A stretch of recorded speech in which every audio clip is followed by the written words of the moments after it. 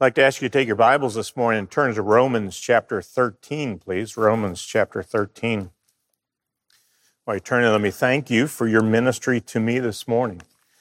The scriptures talk about teaching and admonishing, whether in psalms, hymns, and spiritual songs. And it's been a blessing to have the word of truth sung and to hear your voices lifted up before the Lord. You can see on the slide that we're starting, you may have received the email on Friday. So we're starting a short series for the next, counting today, 4 weeks on dealing with difficult sins. I figured we just walked through Romans chapter 5 through 8 through the year, then Ephesians chapter 2, 1 through 10, and really profound truths about spiritual life that God has done for us. He's made us alive in Christ. We are no longer under the mastery of sin. We are no longer in the flesh, even though we are still of the flesh. And so incredible gospel truth about how God has rescued us from the penalty of sin, has broken the power of sin, and one day will be free from the very presence of sin. But here's the reality I think most of us know. In between the point of our salvation, when we came to Christ and were made alive in Christ, and our glorification, we're in a fight. And sometimes we are losing some of those fights to persistent sin struggles. It's not that we have abandoned ourselves to sin, but there seems to be this sort of tenacious bulldog of sin that we keep fighting with. Some particular issue or struggle or problem that we have. And we just keep getting hit with it. And so what I'd like to do this morning is actually take,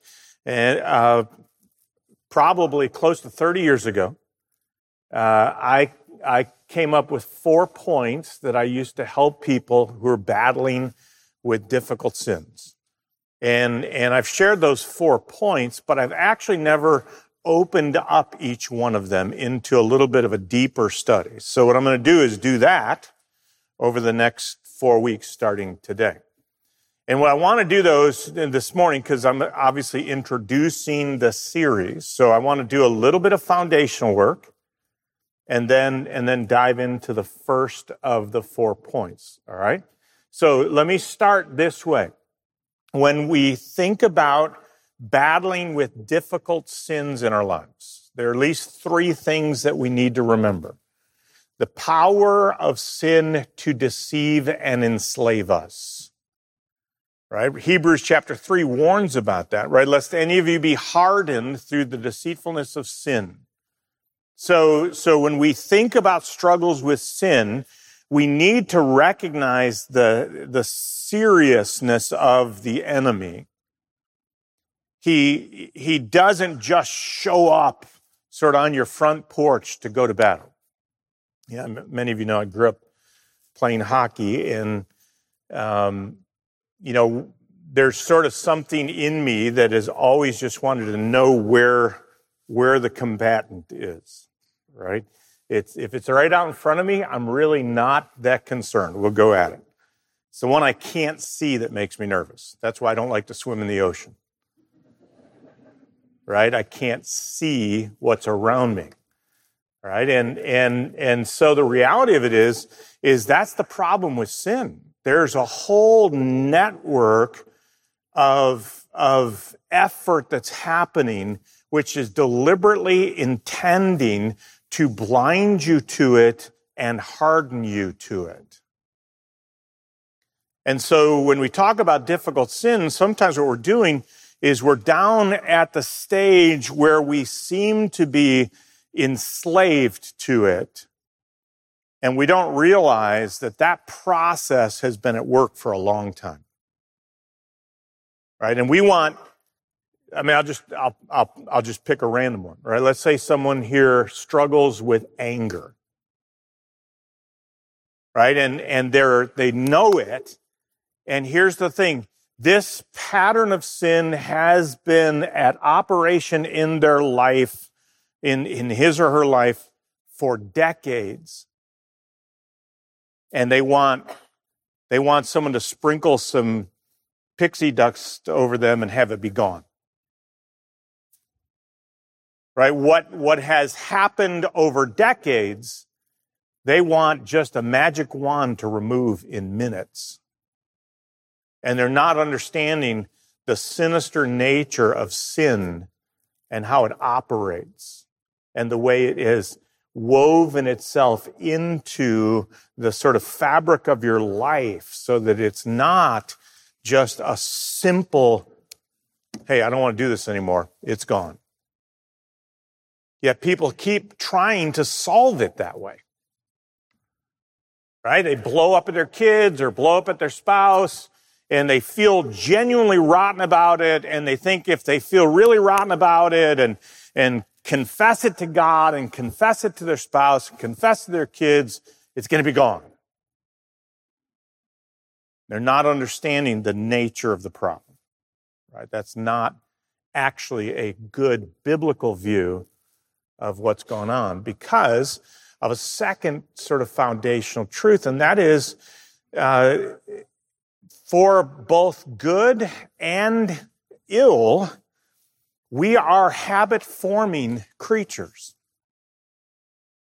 Right? And the scriptures talk about that. In 2 Peter chapter 2 and verse 14, it talks about the unregenerate person and says this, their hearts have been trained in greed.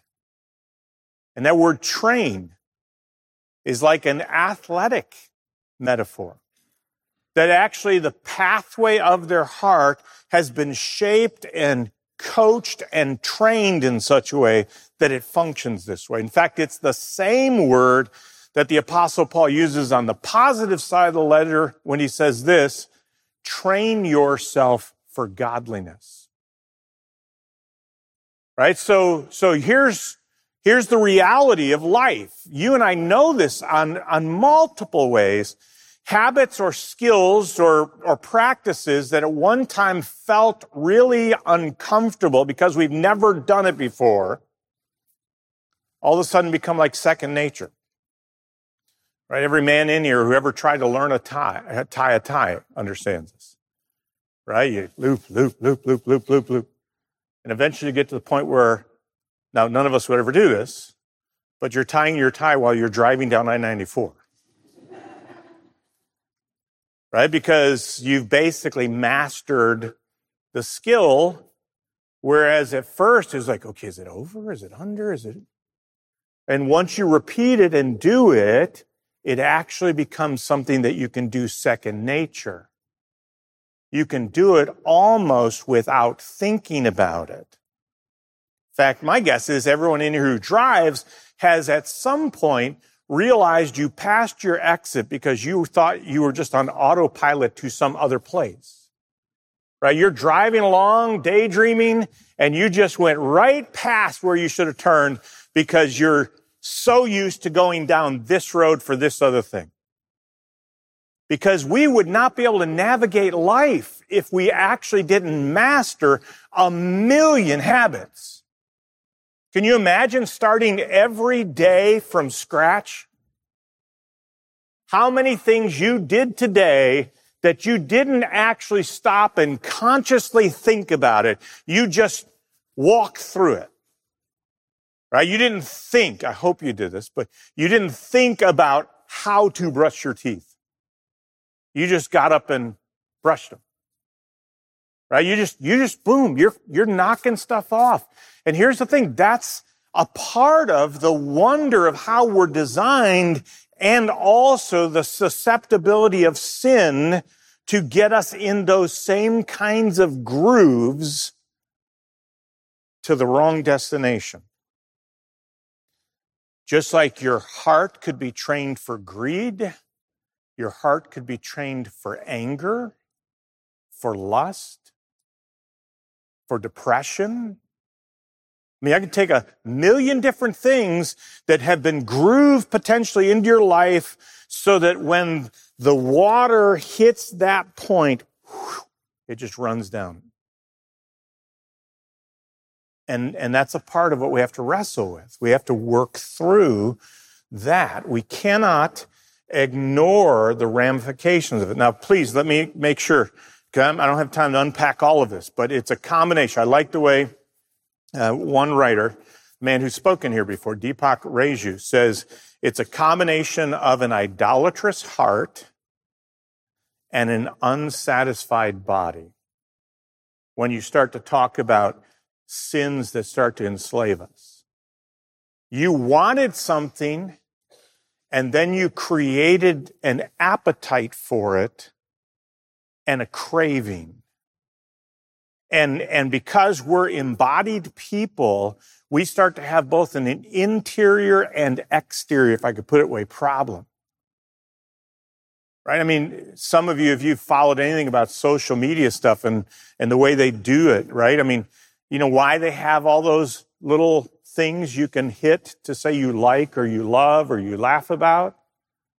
Because every one of those actions produces a feeling in you that you start to get like a craving for. And some of us get, I'm going to put it in air quotes because I don't mean it's not an addiction, but because there's so much debate about addiction, but you get addicted to checking for text messages or emails or seeing if anybody's posted anything or making a comment about it. I mean, they've built the entire system to put a craving inside of you that you have to satisfy. Right? That's a part of how it works. So for us to ignore those things when it comes to sinful things that are enslaved, right? Because the one you obey, you are the slave of. 2 Peter chapter 2, verse 19, Romans chapter 6. Right? When you've handed over the reins of your life to some particular sin consistently, it doesn't want to give up those reins. And you need to recognize that that's a part of not just the human condition. It would be that if we're all good, but of the fallen human condition. That there actually now are idolatrous desires in my heart that have been cultivated and fed, but also a certain kind of pleasure principle that is just craving to be satisfied. Because I fed it. And I need to realize that that's there. Okay, but all of that we have to trace back down to what James chapter 1 says is that sin comes from within. Right? Everyone is tempted when he's drawn away of his own lust and enticed. All right, because here's the thing we have to recognize is that and this is a lot of what happens now, is they want to sort of take the problem outside of you and place it all outside of you, and that's a mistake because ultimate responsibility for our sins resides with us. Right? Even if I am enslaved to a certain sin, I have gotten there by a process of choice. And I'm still not without responsibility to choose. Right? And this is I think it's the devil's deal of our culture, right? When people want to try and make you feel less guilty about difficult sins, they are trying to rob you of agency. Right? They're basically trying to make you not responsible to make you feel better. But if you're not responsible, then you can't actually change. Right? If I had no choice, then I can't do anything about it. So they give you a temporary fix of feeling okay, but they actually rob you of what you need to understand from the scriptures so that you can actually be okay. You can start to change by God's grace. You can start to see things move forward. What James teaches, and I'm going to lay this out in the foundation because it's going to be really important for this first point of it, is that between, and you've heard me say this when I preached through James and have addressed this, but between the stimulus and the response is always a gap in which you make a choice or I make a choice. Right? So something might trigger my sinful habit, but it doesn't actually control it or cause it. I actually make a choice in between. Right? Because everyone is tempted when he's drawn away of his own lust and enticed. And that's why James can say, let no one say when he's tempted of God. You know why he would say that? Because who's in control ultimately of your circumstances? Right? God's sovereign.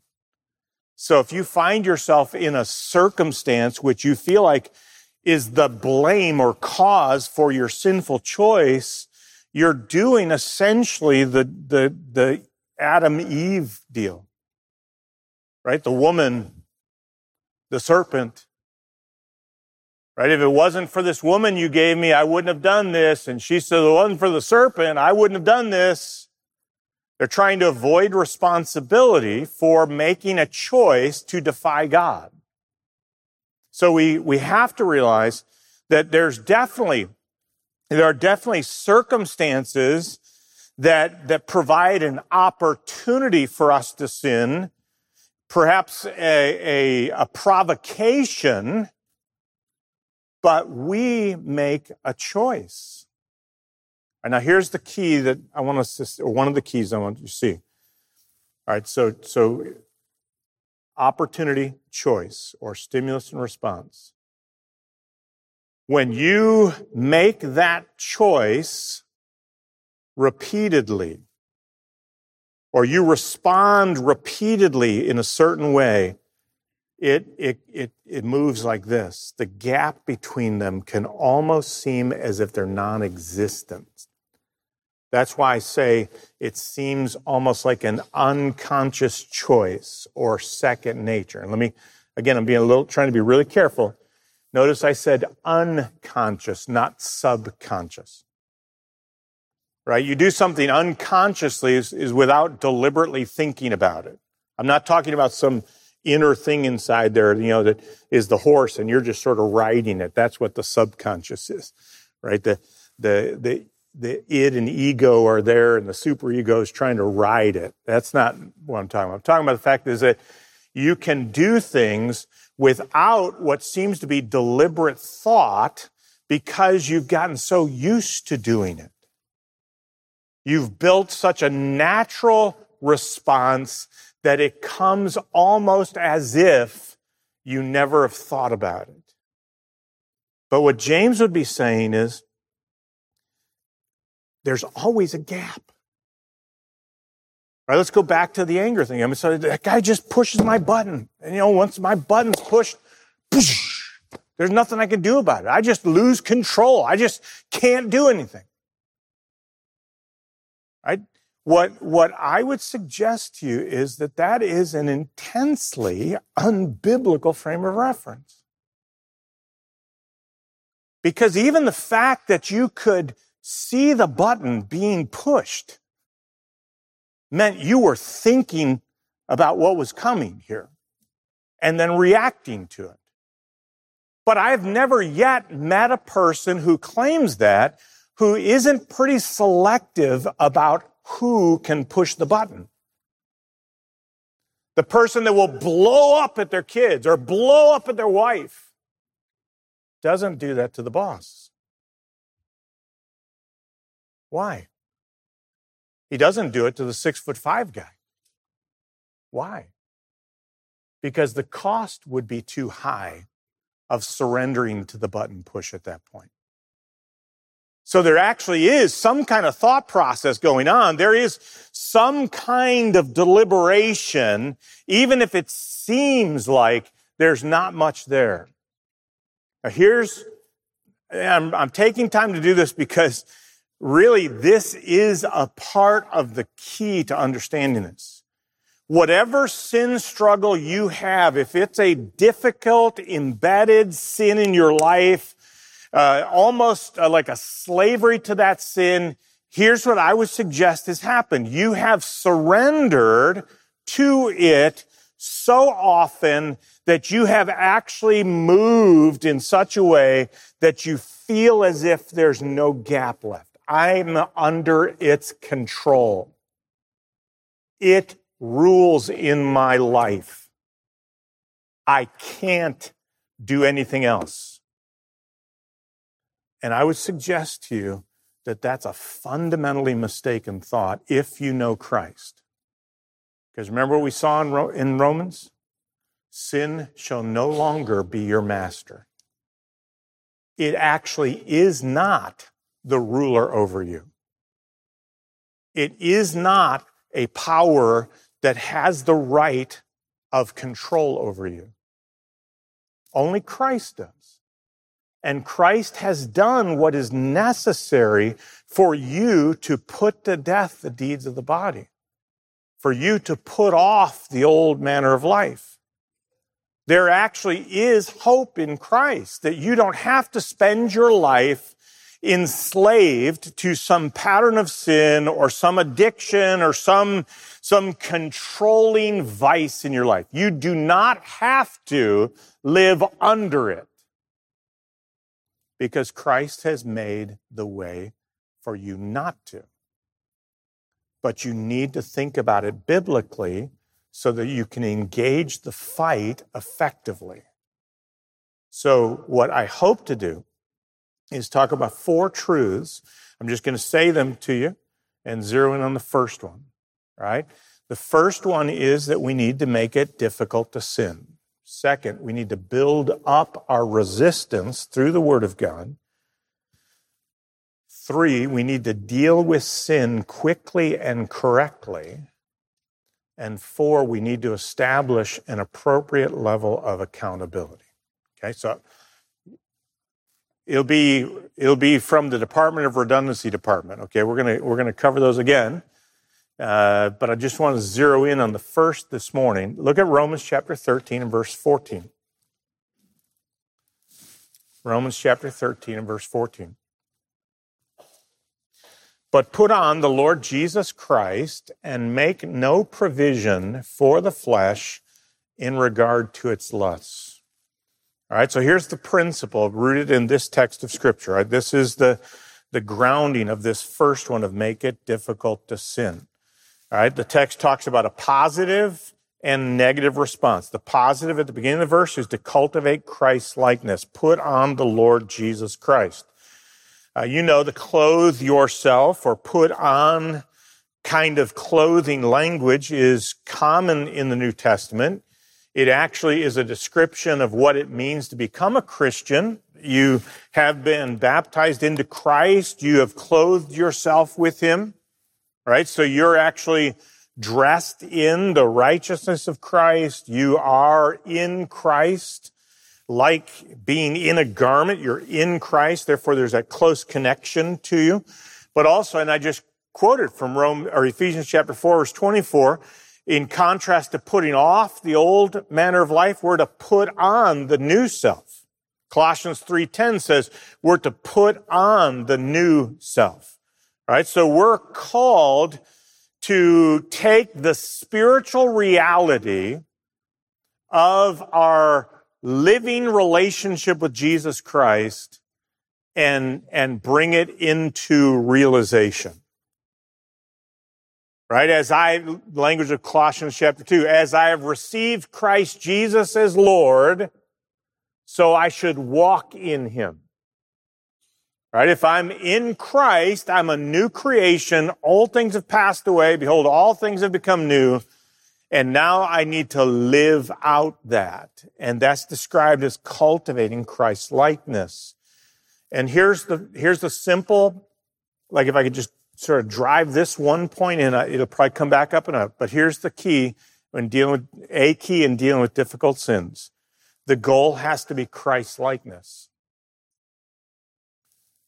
Right? It has to be being like Christ, because that's actually greater than victory.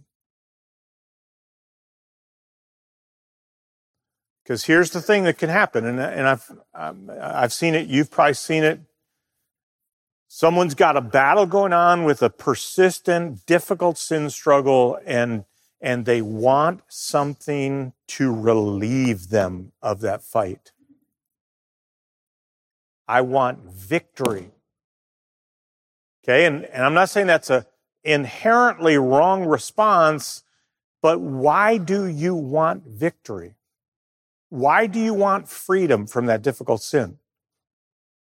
Right? Because is it you want freedom because you just hate what it does to your life? You hate what it's doing to your marriage, or you hate what it's doing to your family, or it's standing in the way of you being able to have any kind of happiness.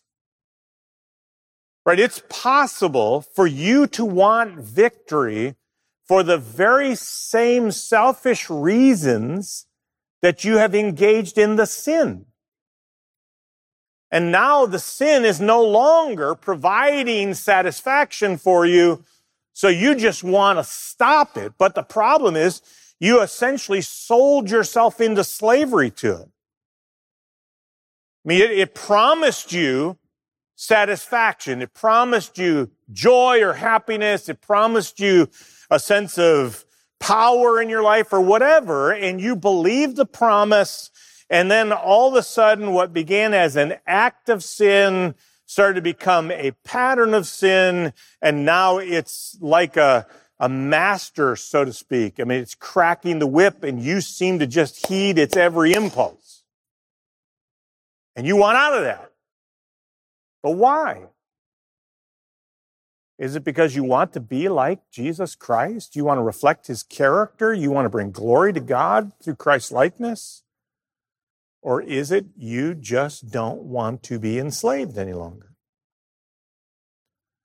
Right? And we have to be honest that there's lots of people who try to break addictions who aren't doing it for Jesus. They'll check into some rehab or submit to some program or be a part of something because at some point they realized the thing that they thought would bring them joy has brought misery, and they no longer want the misery. But there should be something different in the heart of a person who understands who Jesus is and what he has done for them. That the response needs to be different than a person who doesn't know the Lord. There's going to be some similarities in the process, but there won't be any similarities at the motivation level.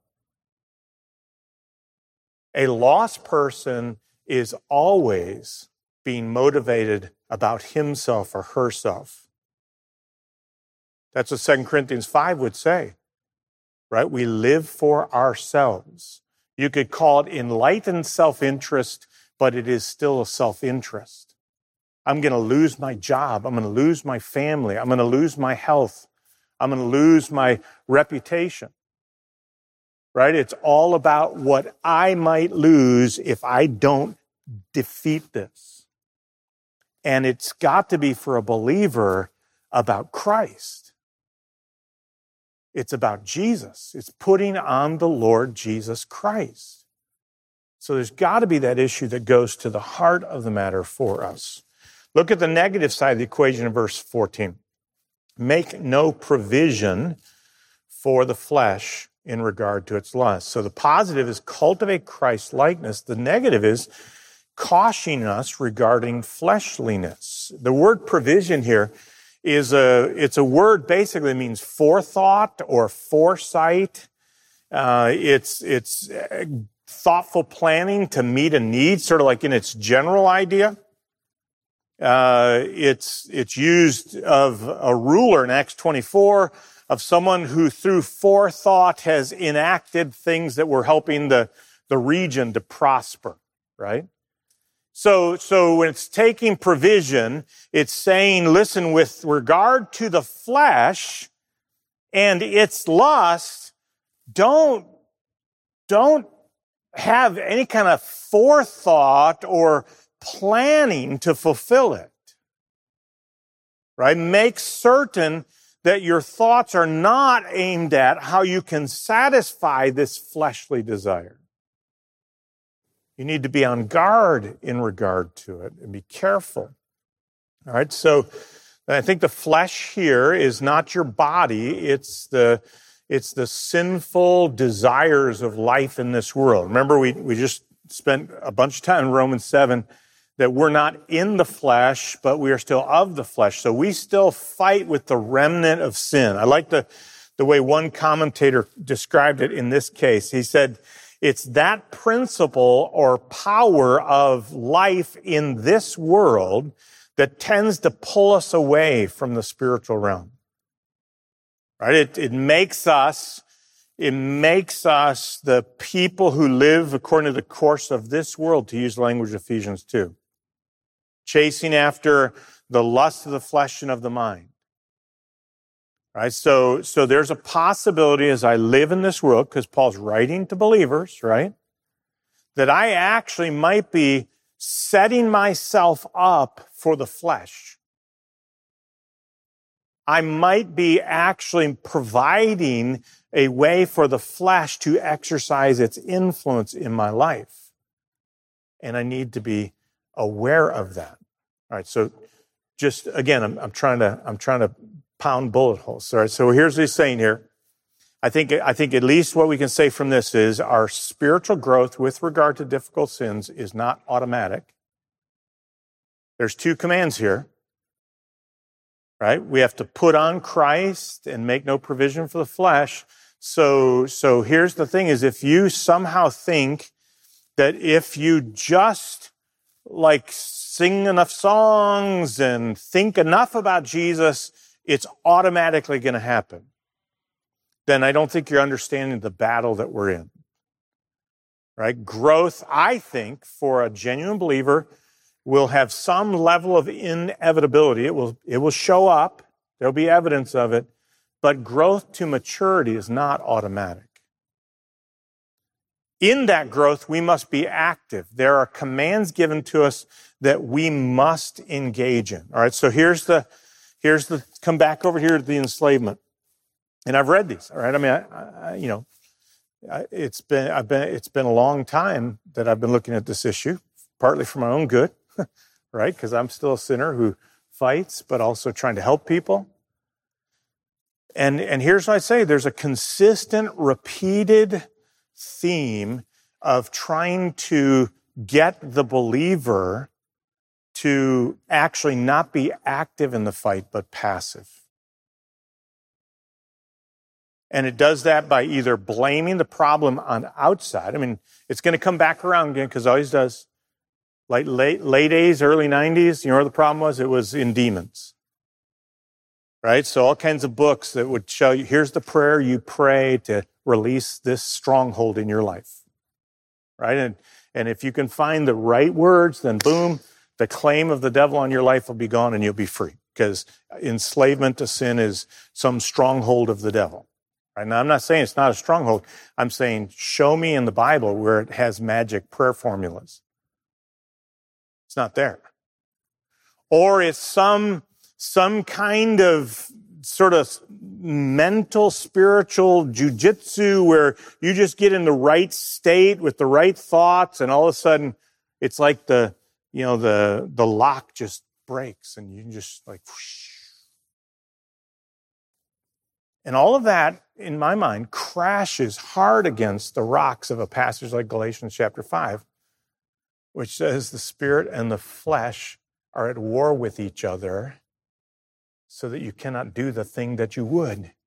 And here's the thing, that cuts both ways. Just like in Romans 7, there are things I want to do as a believer that are good, and the flesh is constantly fighting against that. Then I have things, because I'm still a flesh, that I want to do that are wrong, that the Spirit is fighting against that. There's always going to be a fight if you're genuinely born again.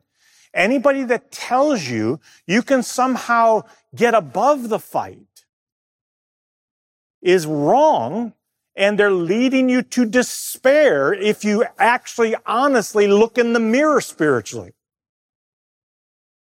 Because if you think you have somehow overcome all battles with sin, you are woefully deceived. I mean, there is no place until glorification that the fight is gone.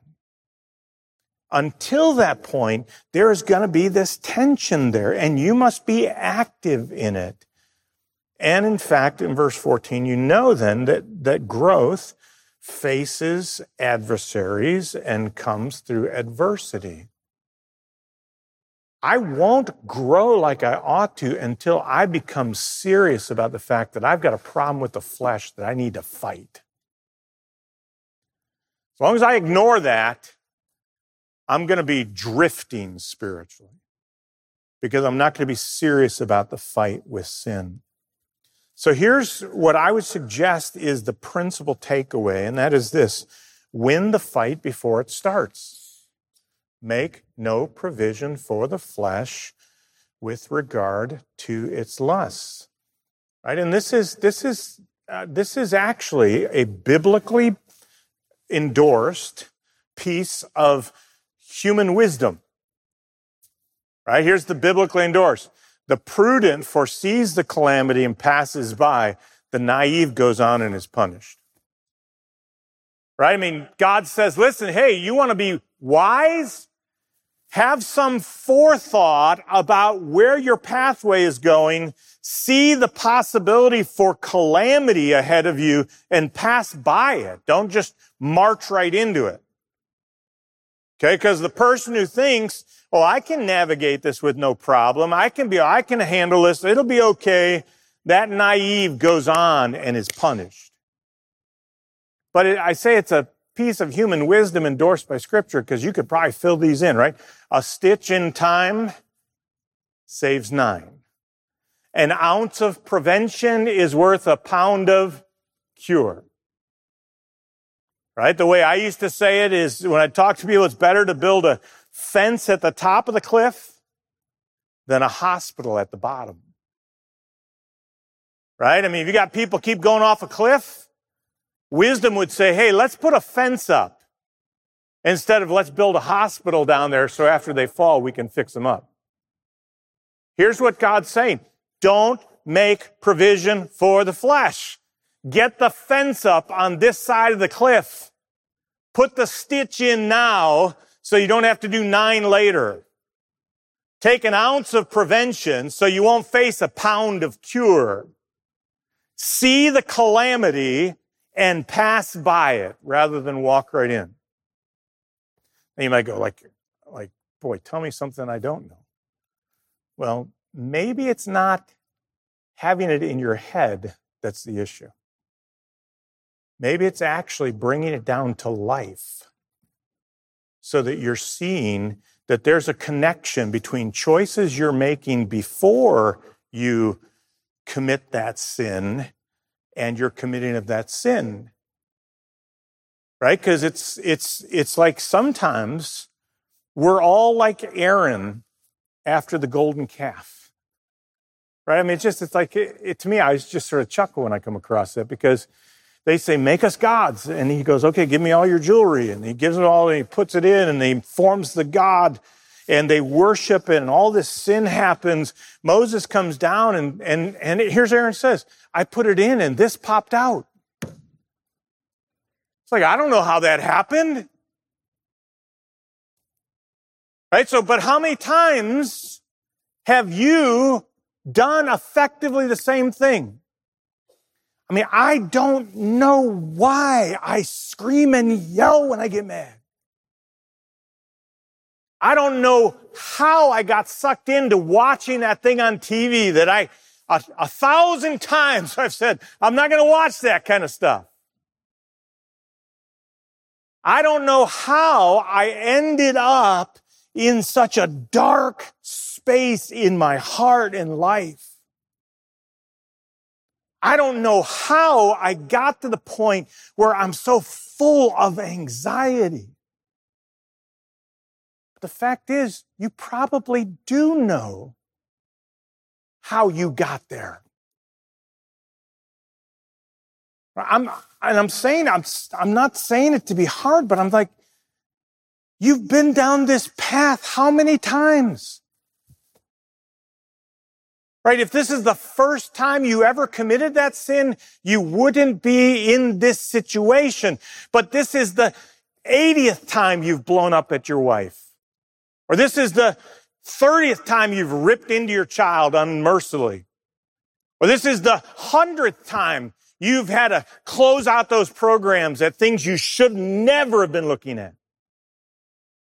You have been down this path a ton. Yet you're not putting a fence up. You just keep thinking, somehow, when I walk down this path, miraculously, I'm going to end up over here. But you keep wearing it out.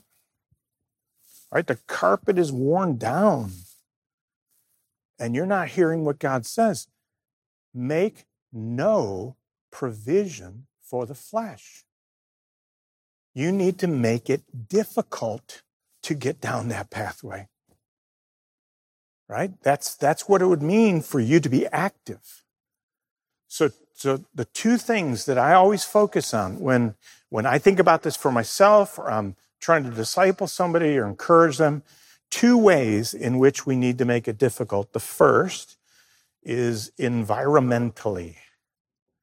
Right? Sometimes we have to just be honest about the fact that we have set ourselves up for indulging the sins that we've become so familiar with. We've actually set ourselves up for it by the way in which we live.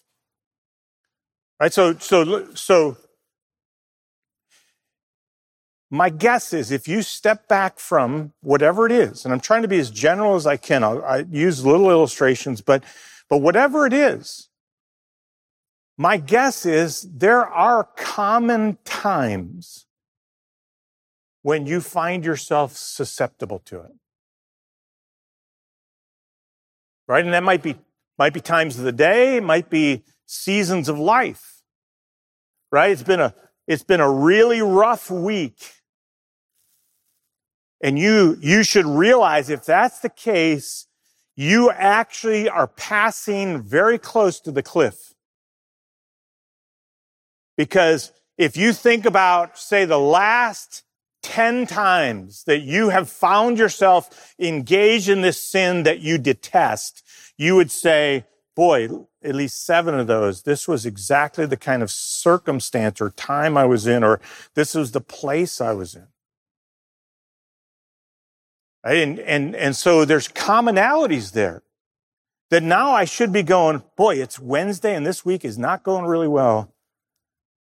I need to be aware of that. I need to start to take some preventative steps to guard against the tendency that I will have here because of this, because I've got just chip. And it might be a bunch of, just saying this, or just to talk, a bunch of jerks at work, and it's going to be my kids who pay for it. Because they don't write my paycheck. So my child comes running up wanting to do something, and I'm like, because they didn't take their shoe off or whatever. And they're paying the piper because you are not recognizing what's going on in your heart and what's brewing there, and you now are coming into a circumstance and you haven't prepared for the fight in a way. So the two things I talk about is this: you need to build in obstacles and remove opportunities. right? If it's a well-worn path that you're walking down, you know what that path is, so you need to start to build walls. And this isn't going to work really well, but hopefully you can catch what I'm doing. Here, I'll do it. Here's my wall, right? So that when I come up to this wall, if I want to pursue that sin, you know what I'm going to have to do? I'm going to have to go. I'm going to have to make a decision to step across the wall. Because here's where you need to be recognizing the gap between stimulus and response has become so tight, it's almost like you glide to it. And by God's grace and some wisdom from Him, you need to go, okay, listen, if I start going down this pathway that I know I don't want to go down because I know it's not pleasing to the Lord and I want to honor Christ, I want to be like Him, I'm going to put a wall so that I have to actually go, whoa, I got to step over that. Right? You build an obstacle. You find a way to make it have to be a second choice. Right? So that means you put in barriers that block easy access. Or if you got a problem with what you look at and what you watch, don't make it so easy to do it.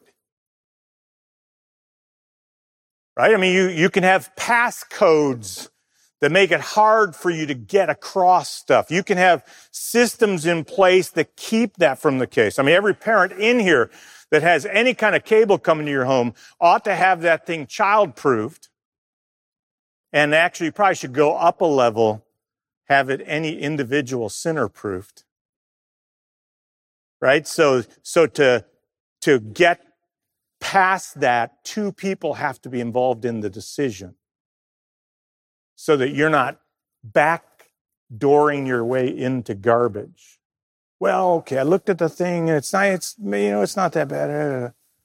And all of a sudden, your mind is getting sucked in to deeper and deeper levels of garbage because you didn't have to stop and think, is this pleasing to the Lord? Right, so build barriers. Put reminders up for yourself that engage your mind.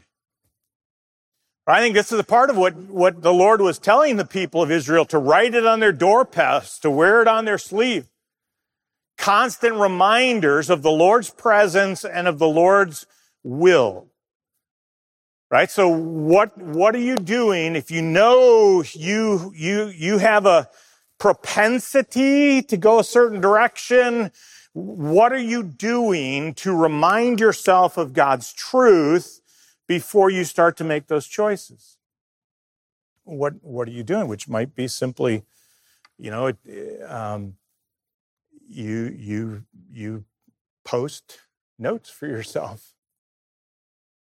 You prompt reminders, right? Because you're active. Well, it seems like I've got to work for it. Well, work out your salvation with fear and trembling. Right? Perhaps it means a purposeful pause for fresh resolve. Right? If you've had a rotten day and you're concerned about what you're going to bring home with you with that, then maybe what you need to just pull over on the side of the road before you get to your house and ask God for help. Acknowledge the challenge that's lying in front of you and make no provision for the flesh. But if you come whipping into the drive and walk through the door and are like, get out of my life. Don't you know how hard my day has been? I deserve some time to cool down. Who's it about? It's about you. And do you really think that's going to help you not sin when you're going, hey, it's me time? No, it's not. So you recognize that, because you could, and I'm trying to be as generic, but I mean, I could take a half dozen sins and I could walk you down the path that people go to, and they're like, man, it just happens. It just happens. And you start to ask them, so when does it happen? What was going on in your life? What were you thinking? Right? I'm not like, what were you thinking? But what were you thinking about? What was getting to there? What kind of thing was happening when you found yourself all of a sudden ensnared. And back it up and say, I'm going to put obstacles in the way. I'm going to remove opportunities. Right? I'll just share with me. I mean, if I go on the road, I just decided years ago, I just never turn on the TV in the hotel. Because there's almost no hotel I go to that isn't a conduit of garbage because they've got all the premium channels in it. Right? It's like, if I never turn the TV on, I never see anything I shouldn't see. That's removing the opportunity. Right? It's basically like, okay, I'll never turn it on, then I won't. Now, it's really a pain in the neck if there's a really important game on. Right? So I have at times, I'll call my wife, turn the game on, right? And just stick right with the game. She doesn't always know I'm watching the game too. Sorry, I just confessed my sin there. All right? Or, you can go to a restaurant that has it, whatever. But the fact is that I don't want to end up on the other side having let my dangerous potential for curiosity about some movie that everyone says is good, and all of a sudden you're like, whoa, right? And the conscience gets soiled. It's not worth it. Be better off never turn the TV on. Don't make opportunity. Build obstacles. Find ways to make it difficult environmentally. You've heard me say this before when I've counseled guys that are struggling with pornography. You start to ask them, here's a common problem, right? Gas station, going to pay, magazines, right? Or go to some convenience store. There's just parading the magazine, and somebody who's been feeding the appetite, they walk in, and it can start like this. And it just starts down the hill. So, a simple thing I say, you don't go anywhere that you cannot pay at the pump. Right? Go to gas. You got a credit card. Go to a gas station. You can pay at the pump. So here's the thing. Well, it's so pharisaical legalism not to go in the gas station. No, it's actually about making no provision for the flesh in regard to its lusts. Right? If you can't go to that place without being in a situation that would cause you to be tempted, then don't do it. I mean, listen to Proverbs. Do not enter the path of the wicked. Do not walk in the way of the evil. Avoid it. Do not go on it. Turn away from it and pass on. Well, that's so immature. Well, how's your maturity working out for you? I mean, I am being snarky here, right? The person who belittles that kind of response while enslaved to a pattern of sin is a spiritual idiot. Right? They don't realize the shackles that they're building into their life when God gives them pretty simple remedies. And they think they're smarter than God. Right? They think that they can toy with sin and it'll be okay. And they're like Naaman, right?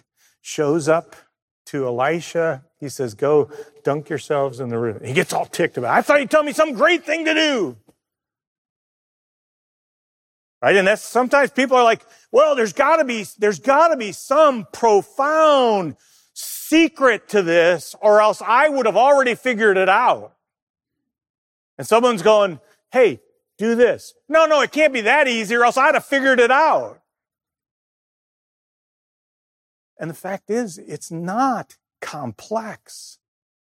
It's actually prioritizing Christ, put on the Lord Jesus Christ, make no provision for the flesh. Figure out where you've opened the door and make sure those doors are closed and nailed shut and no access code to it. the best you possibly can. And if you pull the door open and pop the nails out, confess it to God, get your nail box out. Right? It's really supposed to be difficult. And here's the second one, and I think this is really important. Difficult, I'm just going to use the word emotionally in this sense, right? Conviction is good. Do you realize that? God made us with a conscience for our good. It should not be denied. It should not be minimized or dulled. Because here's what I think we've got to see, right? We need to see it not as a choice just between doing or not doing some sin. We need to see the choice as between that sin and Jesus. Right? It's a fundamental betrayal of Jesus Christ.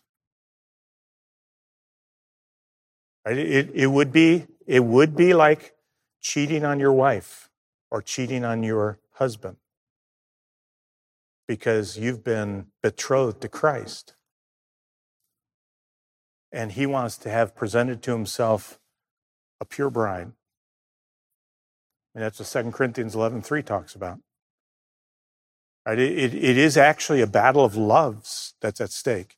And that's why we need to make certain that we see it in terms of that, because it's the love of Christ that constrains us.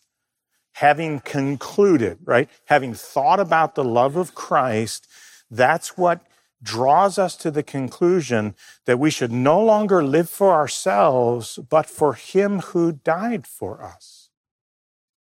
That the battle with sin is not primarily about whether I mess my life up or not. It's not even primarily about whether I disappoint the people in my life that I care about. It's not about whether or not I actually am somehow embarrassed or shamed by my failures. It's about how much I love Jesus.